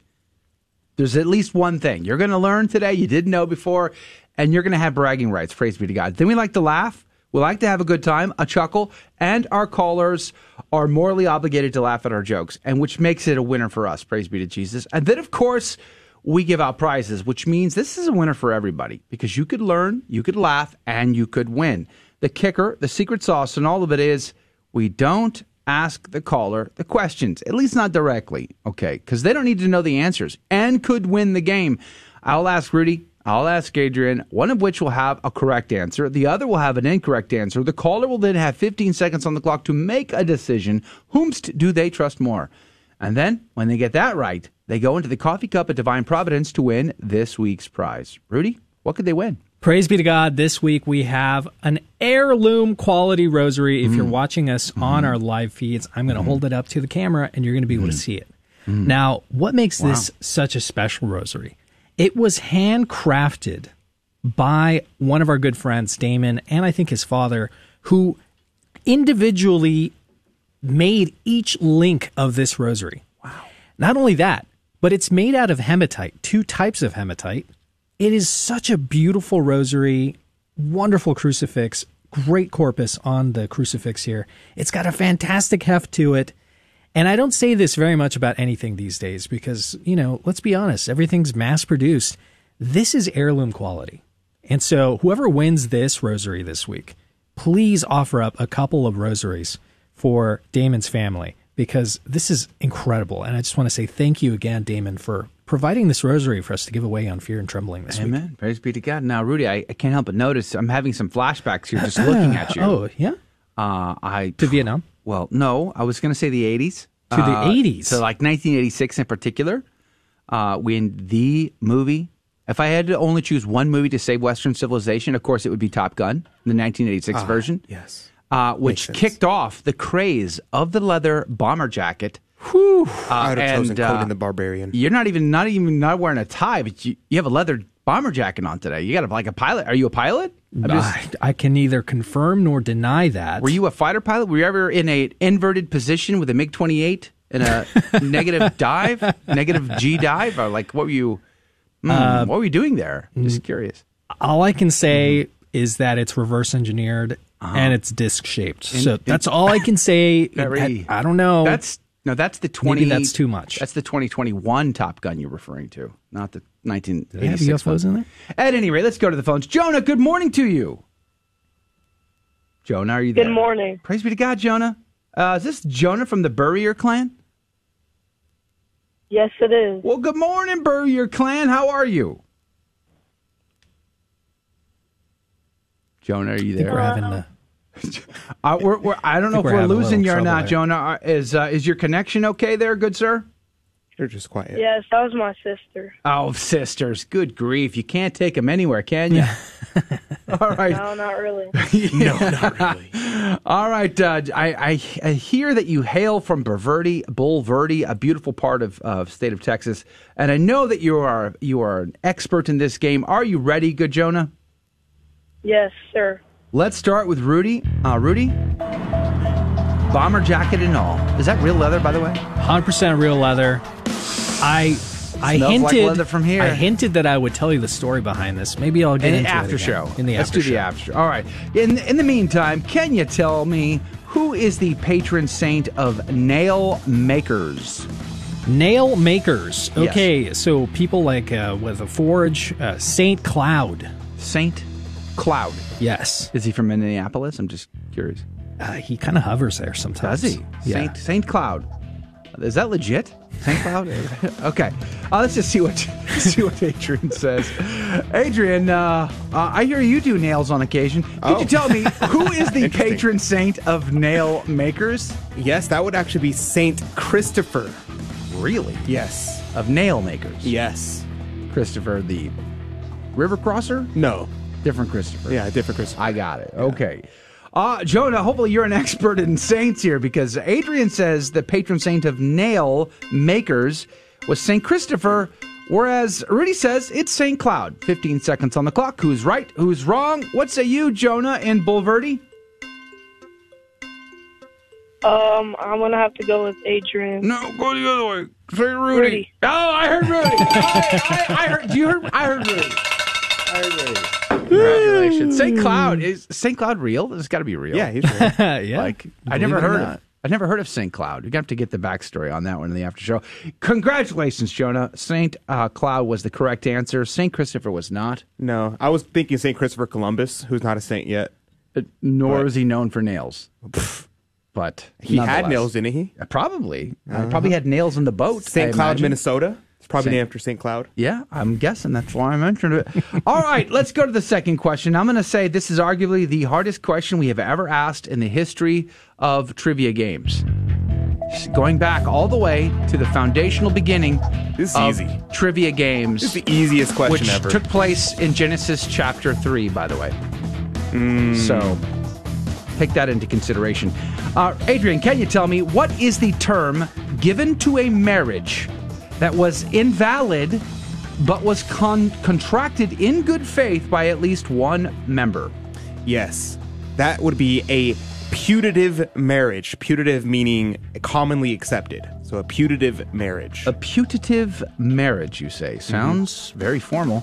Let's see what Rudy has to say. Rudy, can you tell me what is the term given to a marriage that was invalid but was contracted in good faith by at least one of the two members? Many such cases, but that's colloquially known as a ball and chain marriage. Really? Yeah, because one of them is the ball and chain. Oh, I see. One of them is named the ball and chain. Gee, I wonder which one. All right, Jonah, you got options here. This is a tough one, but what is the term given to a marriage that was invalid but was contracted in good faith by at least one of the members? Adrian says that's called I should start over. Rudy says that was called the ball and chain marriage, whereas Adrian says it's the putative marriage. 15 seconds on the clock. Who's right? Who's wrong? Jonah, what say you? Adrian. You just kind of say. Way to go, Jonah. You're just going to say Adrian, I would say huh? that going with Adrian makes you younger, but it doesn't in your case. It actually makes you more mature, makes you smarter, wiser, taller. Yes, taller. I've heard all this. these things. This is all backed by the science. Sure. It makes you run faster. Yeah, that's true. Feels like fake news, Jonah. I'm going to be honest with you. Okay. This is verifiable. You got to trust the science. I'm going to get Elon to censor all of this information. Okay, Jonah, you are correct, of course. And yes, by de facto, Adrian's also correct. But nonetheless, one should never admit that publicly with such great confidence. A putative marriage is the correct answer. You're in the cup for two, Jonah. Are you ready for the last, and I would argue the easiest question? Oh, this is the hardest question we've ever had. You see what I'm saying, Jonah, about the history of hard questions? This is the hardest one. Jonah. I think Adrian's trying to trick me. What? No, I would never. I would never. Hashtag truth bombs. It's been at least 24 hours since they're trying to trick anyway. All right, let's get on with it. We're going to go to Rudy. Rudy, what are the first class relics? Well, way to go, Joe. You gave it away at the start of the show. I did? Talking about pilots. Oh, whoa. Because these relics are particularly from pilots. What? You know, first class being the most top end Not business class. No. First class. Exactly. Got it. But specifically to pilots. I see. It's all about pilots. Pilotage. Yeah. Wow. That's why there's so little of these relics. Okay. All right, let's see what Adrian says. Adrian, you're a first-class act. At least that's what it says on Twitter in your description there. But could you tell me, what are the first-class relics? Yes. First-class relics are parts of the saint's body. So, like, really? St. Thomas's sister, that's awkward. He broke into his tomb and chopped his thumb off, was like, I want a first-class relic. Very awkward. Yeah, it happens. What brother takes his My sister's sister's probably thumb? going to do that to me. She's going to take my thumb. Now, I tried to take parts of my sister, but she wasn't dead yet. That was the downside. All right. What are the first-class relics? Are they parts of saints of their actual bodies, as Adrian suggests? Or are they particular to pilots like pilotologies, as Rudy wants us to believe? 15 seconds, Jonah. Who's right? Who's wrong? What say you, good sir? Adrian. Oh, there you go. You go again, Jonah. Wiser, more mature, Jonah. smarter. You're a veteran at this. Tall, you should know fast. better. You All are these correct, things. though. You are correct. Adrian is also right here. It's the parts of the saints' bodies. Mm-hmm. Although, according to Father Carlos Martins, there's no real such thing as first, second, or third-class relics. He says these are distinctions we make. They aren't technically true. But nonetheless, parts of bodies. Do you have a part of a saint's body in your house? Can't do this. All right, Jarna. God bless you. Thanks for having a good time. We're going to put Thank you on you. hold. But that's going to do it for the radio side. We'll see you in the after show. Thank you for joining us on Your Catholic Drive Time, where it is our pleasure to keep you informed and inspired. Join us Monday through Friday at the same time, right here on your favorite Catholic radio station. Don't forget to connect with us. Just go to facebook.com/Catholic Drive Time. Again, that's facebook.com/Catholic Drive Time. Be sure to share more than just us today. Share Jesus with everyone you meet. Bye now, and God love you.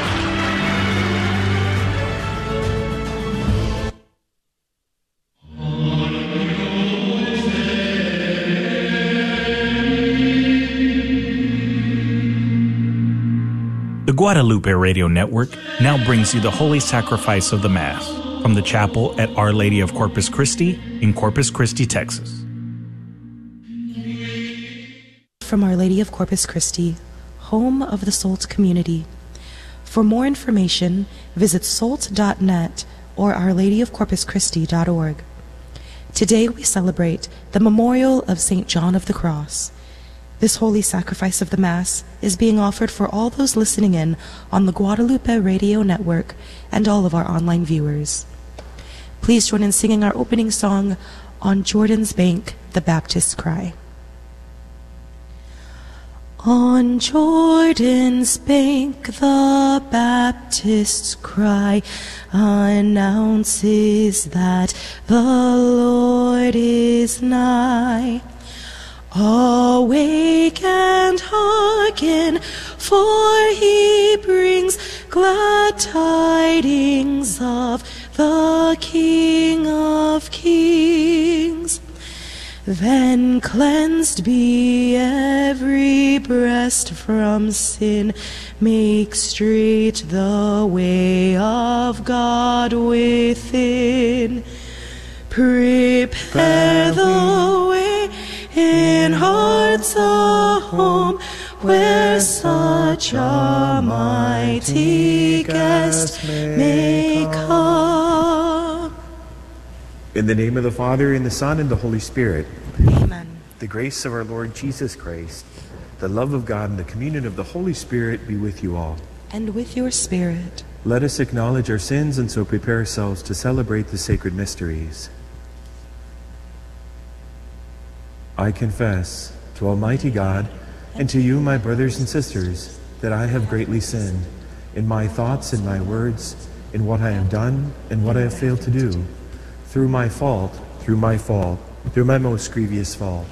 Therefore I ask Blessed Mary, ever Virgin, all the angels and saints, and you, my brothers and sisters, to pray for me to the Lord our God. May Almighty God have mercy on us, forgive us our sins, and bring us to everlasting life. Amen. Kyrie eleison. Kyrie eleison. Christe eleison. Christe eleison. Kyrie eleison. Kyrie eleison.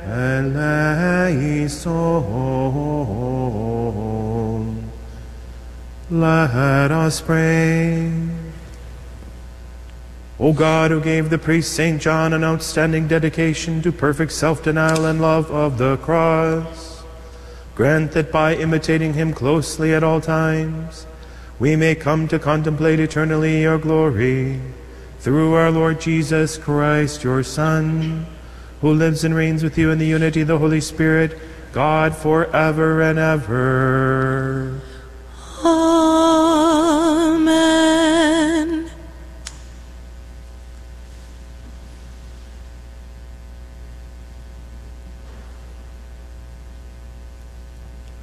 Reading from the book of the prophet Isaiah. I am the Lord, there is no other. I form the light and create the darkness. I make well-being and create woe. I, the Lord, do all these things. Let justice descend, O heavens, like dew from above. Let gentle rain, let the skies drop it down. Let the earth open and salvation bud forth. Let justice also spring up. I, the Lord, have created this. For thus says the Lord, the creator of the heavens, who is God, the designer and maker of the earth, who established it, not creating it to be a waste, but designing it to be lived in. I am the Lord, and there is no other. Who announced this from the beginning, and foretold it from of old? Was it not I, the Lord, besides whom there is no other God? There is no just and saving God but me. Turn to me and be safe, all you ends of the earth, for I am God, there is no other. By myself I swear, uttering my just decree and my unalterable word. To me every knee shall bend, by me every tongue shall swear, saying, only in the Lord are just deeds and power. Before him in shame shall come all who vent their anger against him. In the Lord shall be the vindication and the glory of all the descendants of Israel. The word of the Lord. Thanks be to God.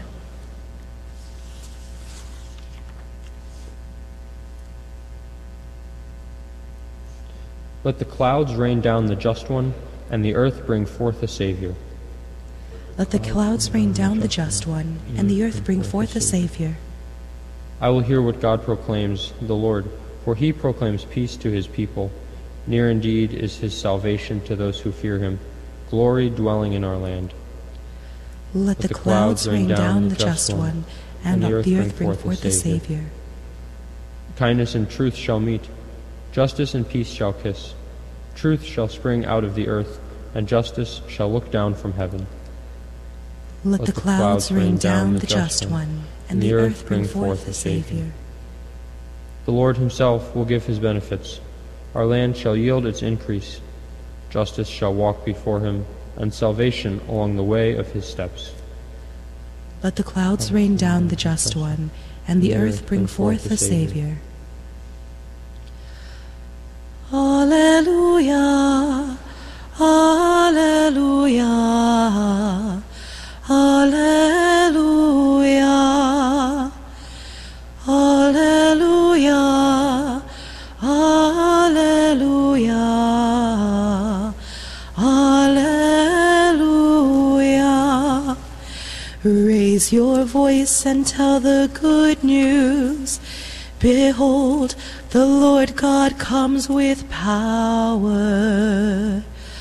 Alleluia, Alleluia,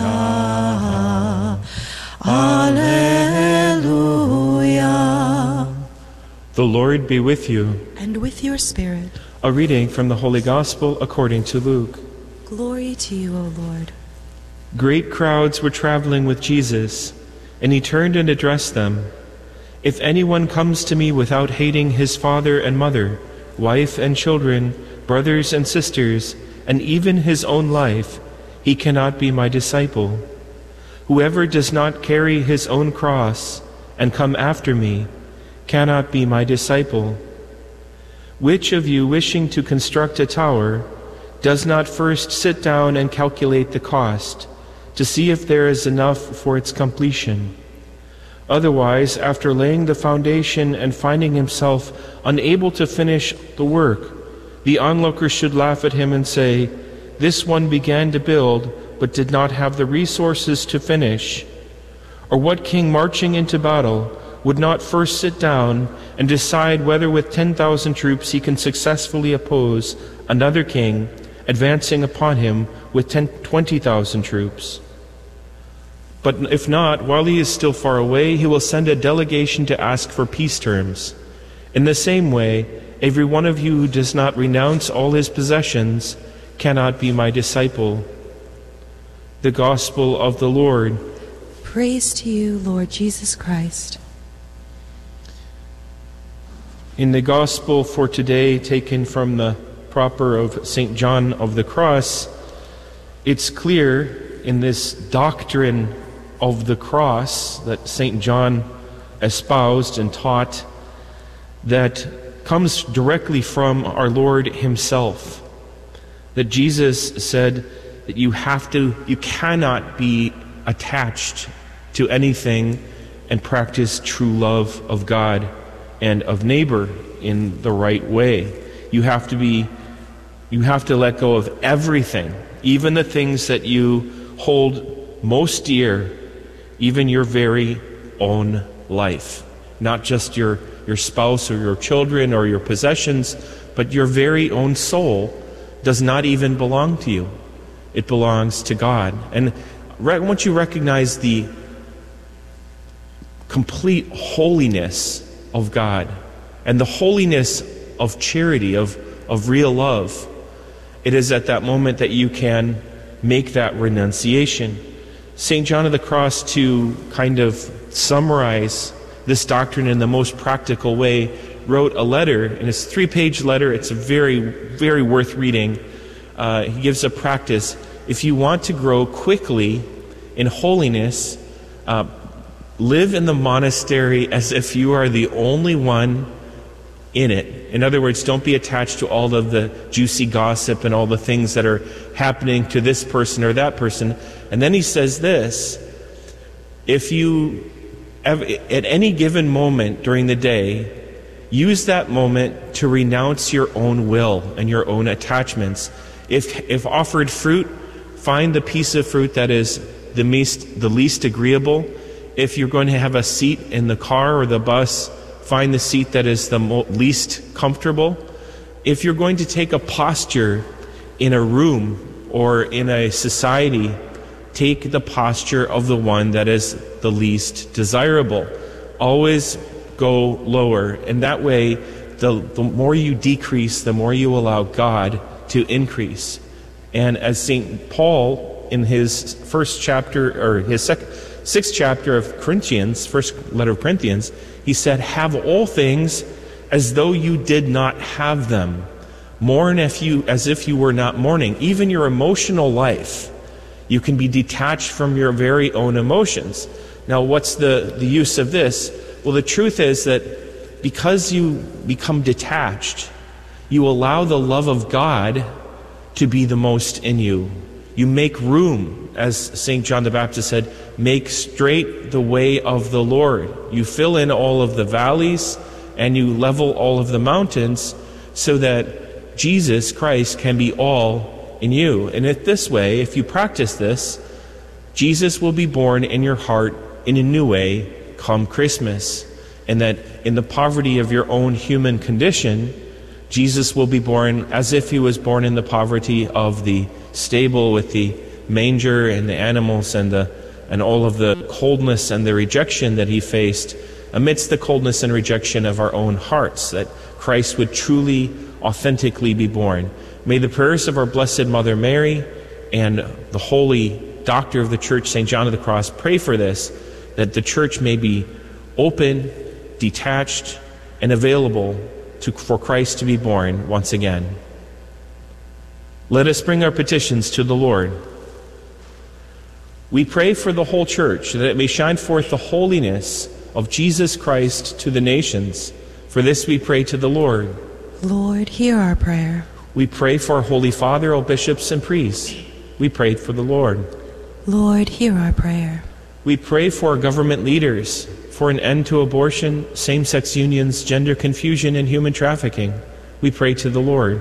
Lord, hear our prayer. We pray for the sick, the suffering, the poor, and that we may see Jesus in his distressing disguise. For this we pray to the Lord.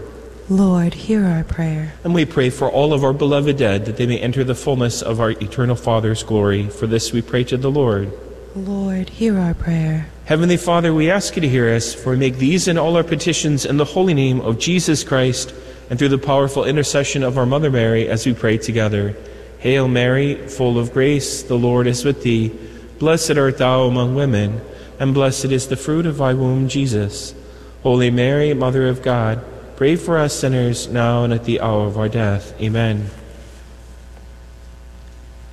Please join in singing our offertory song, Waiting in Silence. Waiting in silence, waiting in hope. We are your people, we long for you, Lord. God ever with us, Emmanuel. Come, Lord Jesus, Maranatha. Waiting in silence, waiting in hope. We are your people, we trust in your love. O Son of Justice, true Prince of Peace, come with your justice, Lord, Maranatha.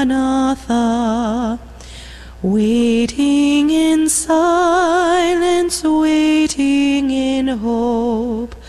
We are your people, Lord, we seek your truth.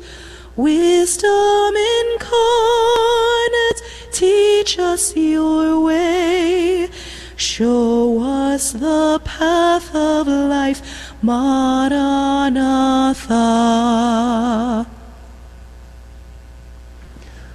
Pray, brethren, that my sacrifice and yours may be acceptable to God, the Almighty Father.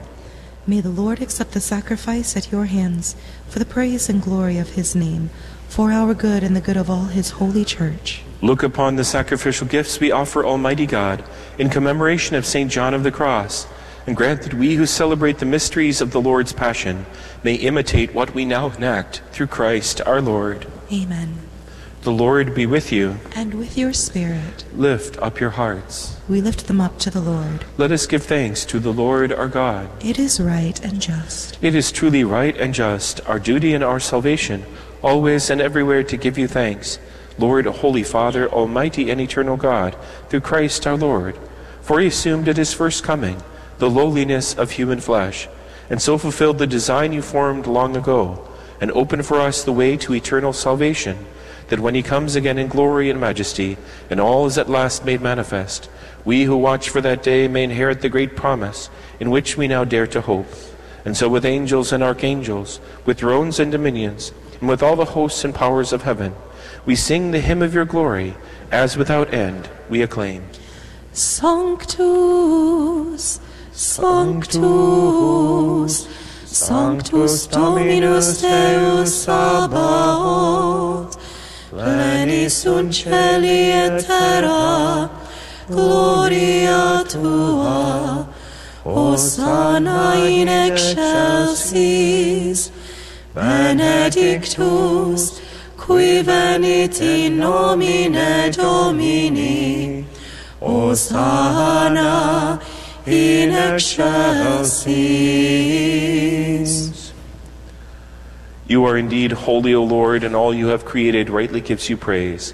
For through your Son, our Lord Jesus Christ, by the power and working of the Holy Spirit, you give life to all things and make them holy, and you never cease to gather a people to yourself, so that from the rising of the sun to its setting, a pure sacrifice may be offered to your name. Therefore, O Lord, we humbly implore you, by the same Spirit, graciously make holy these gifts we have brought to you for consecration, that they may become the body and blood of your Son, our Lord Jesus Christ, at whose command we celebrate these mysteries. For on the night he was betrayed, he himself took bread, and giving you thanks, he said the blessing, broke the bread, and gave it to his disciples, saying, "Take this, all of you, and eat of it, for this is my body, which will be given up for you."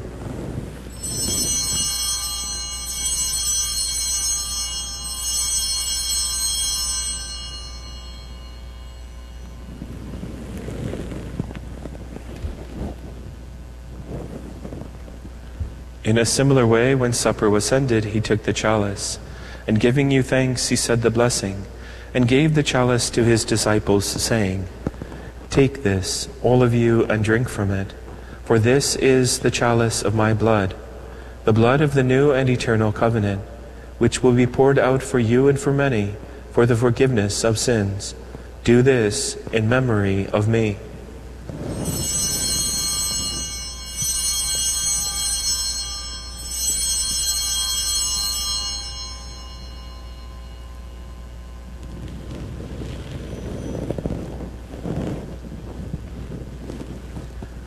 A mystery of faith. We proclaim your death, O Lord, and profess your resurrection until you come again. Therefore, O Lord, as we celebrate the memorial of the saving passion of your Son, his wondrous resurrection and ascension into heaven, and as we look forward to his second coming, we offer you in thanksgiving this holy and living sacrifice. Look, we pray, on the oblation of your church, and recognizing the sacrificial victim by whose death you will to reconcile us to yourself.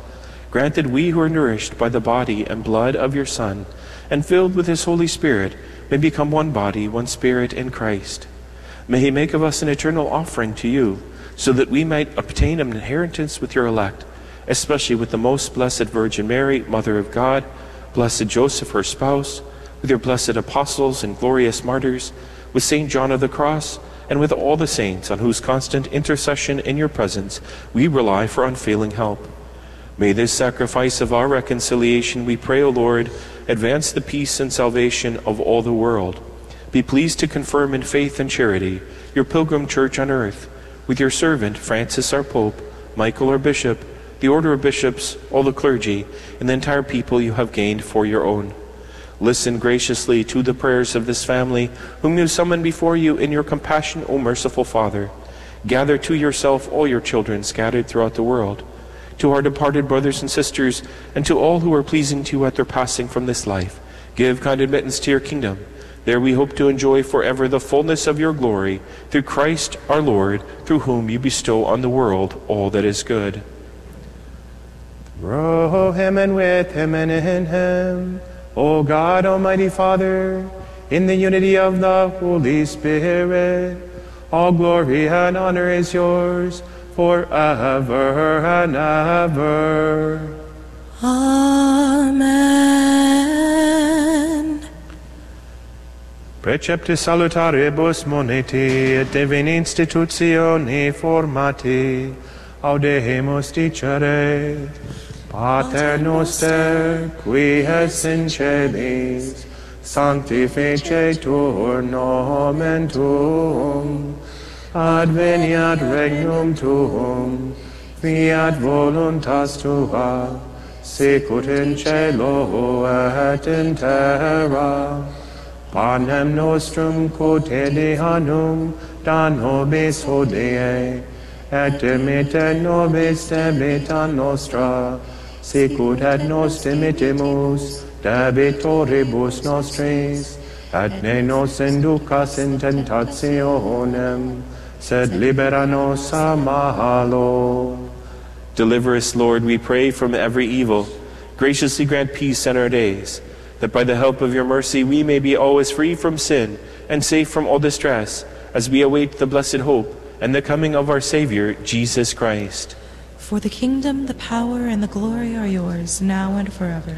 Lord Jesus Christ, who said to your apostles, "Peace I leave you, my peace I give you," look not on our sins, but on the faith of your church, and graciously grant her peace and unity in accordance with your will, who live and reign forever and ever. Amen. The peace of the Lord be with you always. And with your spirit. Let us offer each other the sign of peace. Agnus Dei, qui tollis peccata mundi, miserere nobis. Agnus Dei, qui tollis peccata mundi, miserere nobis. Agnus Dei, qui tollis peccata mundi, dona nobis pacem.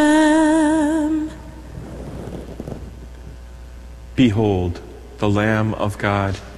Behold him who takes away the sins of the world. Blessed are those who are called to the supper of the Lamb. Lord, I am not worthy that you should enter under my roof, but only say the word, and my soul shall be healed.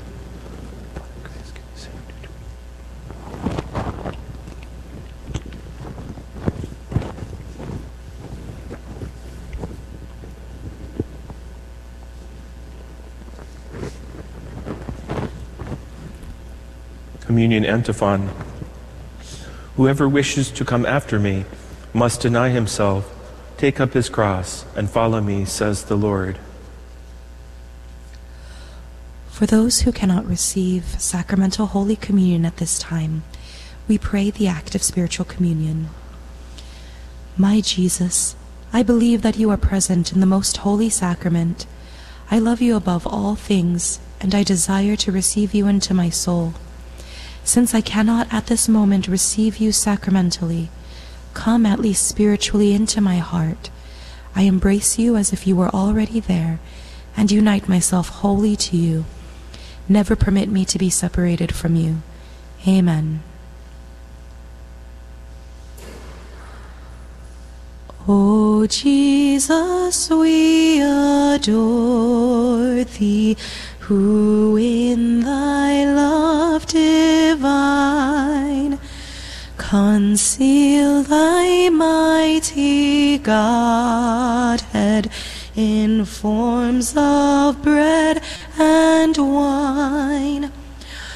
O sacrament most holy, O sacrament divine, all praise and all thanksgiving be every moment thine.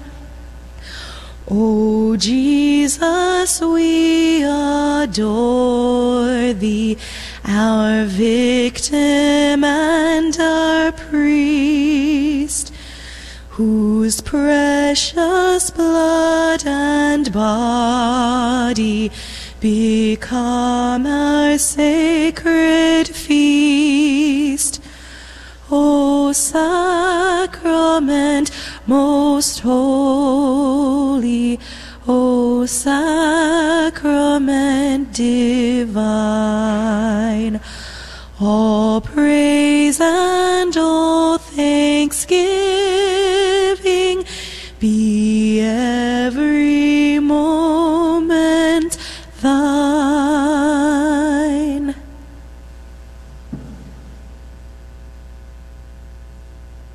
Let us pray.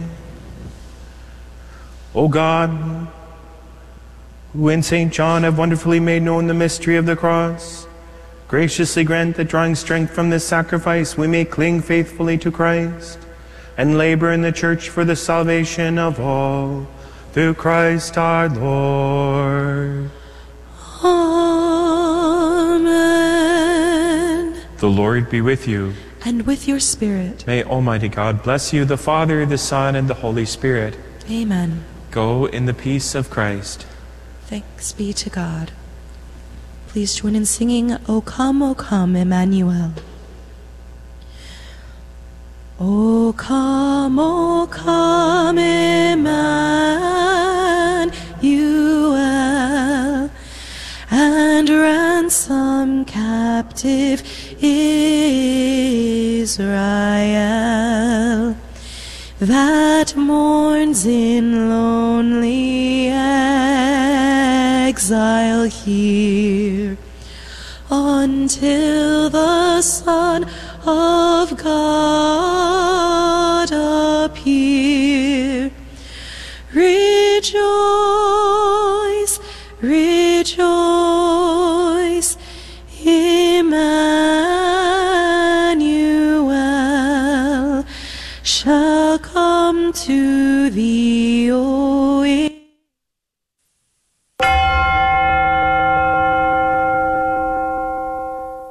The Prayer to Saint Michael. Saint Michael the Archangel, defend us in battle. Be our protection against the wickedness and snares of the devil. May God rebuke him, we humbly pray. And do thou, O Prince of the heavenly host, by the power of God, cast into hell Satan and all the evil spirits who prowl about the world, seeking the ruin of souls. Amen. Prayer of Deliverance. Almighty God and Father, we beg Thee, through the intercession and help of the archangels, Saint Michael, Raphael, and Gabriel, for the deliverance of our brothers and sisters who are enslaved by the evil one, from anxiety, sadness, and obsessions. We implore Thee, deliver us, O Lord, From hatred, fornication, and envy. We implore Thee, deliver us, O Lord. From thoughts of jealousy, rage, and death. We implore Thee, deliver us, O Lord. From every thought of suicide and abortion. We implore Thee, deliver us, O Lord. From every form of sinful sexuality. We implore Thee, deliver us, O Lord. From every division in our family and every harmful friendship. We implore Thee, deliver us, O Lord. From every sort of spell, malefice, witchcraft, and every form of the occult. We implore Thee, deliver us, O Lord. Thou who said, Peace I leave with you, my peace I give unto you, grant that through the intercession of the Virgin Mary, we may be liberated from every demonic influence and enjoy Thy peace always. In the name of Christ our Lord. Amen. Celebrating the culture of life. This is the Guadalupe Radio Network. Radio for your soul.